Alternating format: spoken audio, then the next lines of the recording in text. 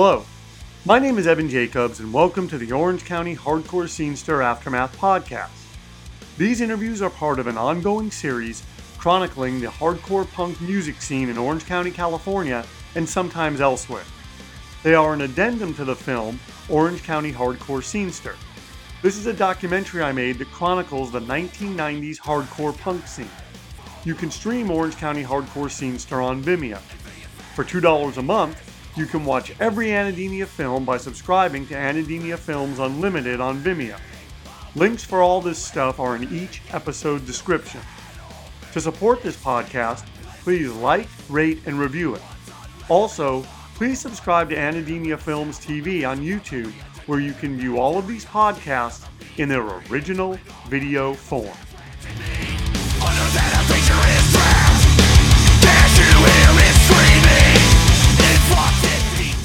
But lyrically, I've always felt, and this is another thing.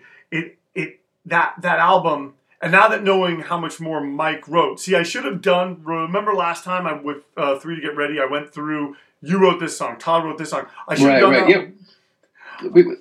We could do that. We could do that right now. I'll tell you. Well, the only thing is I would have to bring it up here. Wait, you know what? We're gonna do that. We're gonna do that because we have multiple ways with technology. I'm just gonna go to Bandcamp. I was listening to this last night, so it should come up fairly easily as we were talking about the iPhone 5. Yeah. Okay, wait, hold on. All this is staying in too. I do a very sloppy podcast. Okay, hold on. Oh, I've heard. No, exactly. If anyone is familiar with how lazy I can be, it is you. Okay, hold on. All right.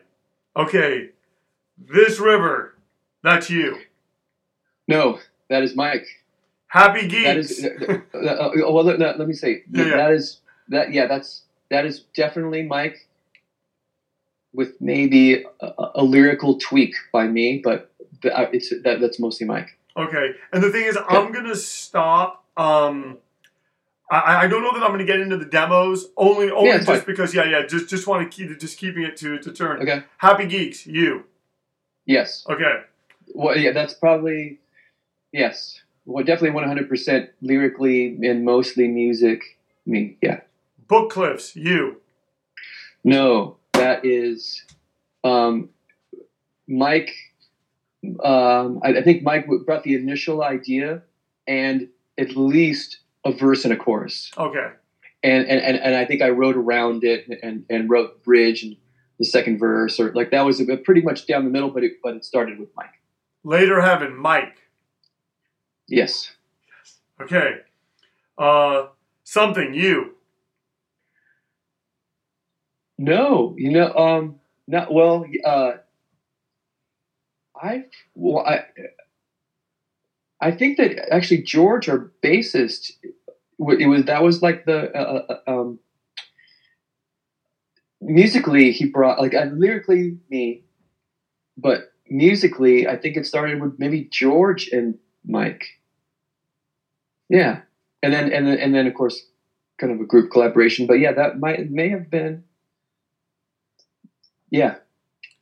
American High School, you. Yes. I know it. Yeah. But Mike also had some lyrical input. Yes. Okay.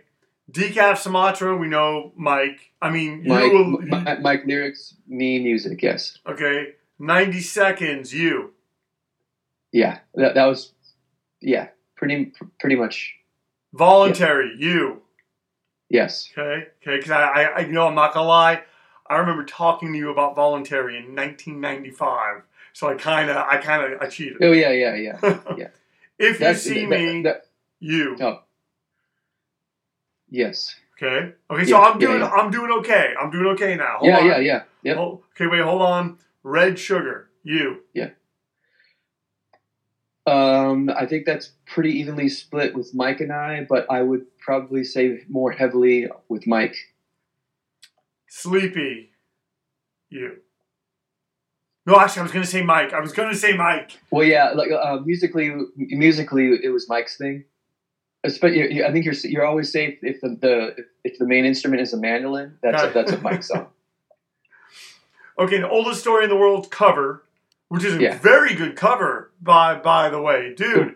Like, awesome. You guys should have, even though they were doing a cover, but you guys should have covered, or maybe you did this in something, and that's how I found out about it.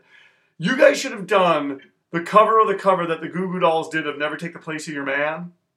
Right? Because wasn't that a cover?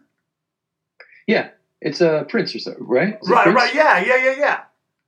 Okay. Well, but they did it like I just thought you guys would have always. I just thought you guys could have done that. Could have done that. I can't remember all the, or if we did any other covers, but I know we played the Del Taco theme song at a couple shows. I want to say I remember that, but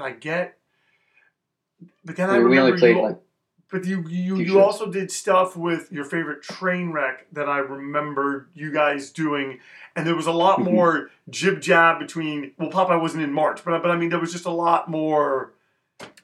Yeah, I just get confused. I get confused. Speaking of your favorite train wreck, I just to sort of put a perspective on all this. There has always been a march with me. There's always been the other. I like project. That. I like the way that you put that. Because, I mean, Game Face is my forever band. Game Face is my, my baby. But there's always been the other thing, and every year it's different. Every year it's a different thing. So, but yeah, March was so yeah. But you'll definitely you'll notice that there's a pattern. I want to keep Game Face, and I want to do as much, keep doing whatever is available for us to do. But there's always going to be a march or your favorite train wreck or whatever. Low cost systems.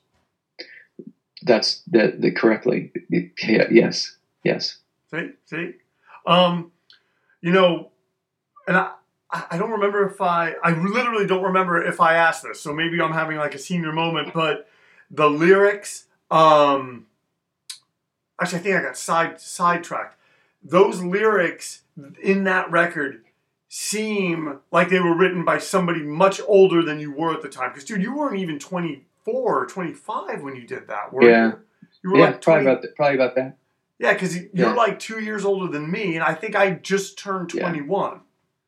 Well, it also has to do with we were being influenced by these college rock bands for, it's just lyrically, it's a little bit more academic than Uniform Choice or, you know what I'm saying? No, totally. It's a different, being in the scene that we are in. Anything that kind of reads more like a college essay is going to sound smart or is going to sound old. Right. So now this is the final question, and I'm seriously asking this: could there be a reunion? I don't know if there would be a proper reunion, but why? Well, no. I mean, I think that it's fair, but because, like I was just saying, there's always a march for me. Right now, I have another project that's taking my attention. I don't know, and it's taking my attention, and it's filling the need for something like that. So that's kind of that needs being met.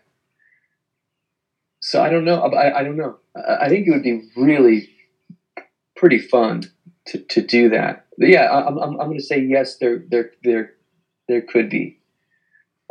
I'm not I don't know if I have the energy to make it happen anytime soon, but I would definitely not say no to a reunion. I think you might be the first person that I've asked that who has said that there could be. Everyone else is like, no, everyone's too far. It's so. Why? I think it's dumb. I know it's not dumb. I think it's there's no reason to say that a band is completely done. Right. You know, there's no reason for that. I mean, who are we? It's not like we're who gives a shit. Like if there was a way, if there's a way for us to all be in the same room, I mean, if there's a way for any of us to be in the same room, I would be happy. We're getting closer. We're getting closer. Yeah. I'm halfway there. I'm one shot in.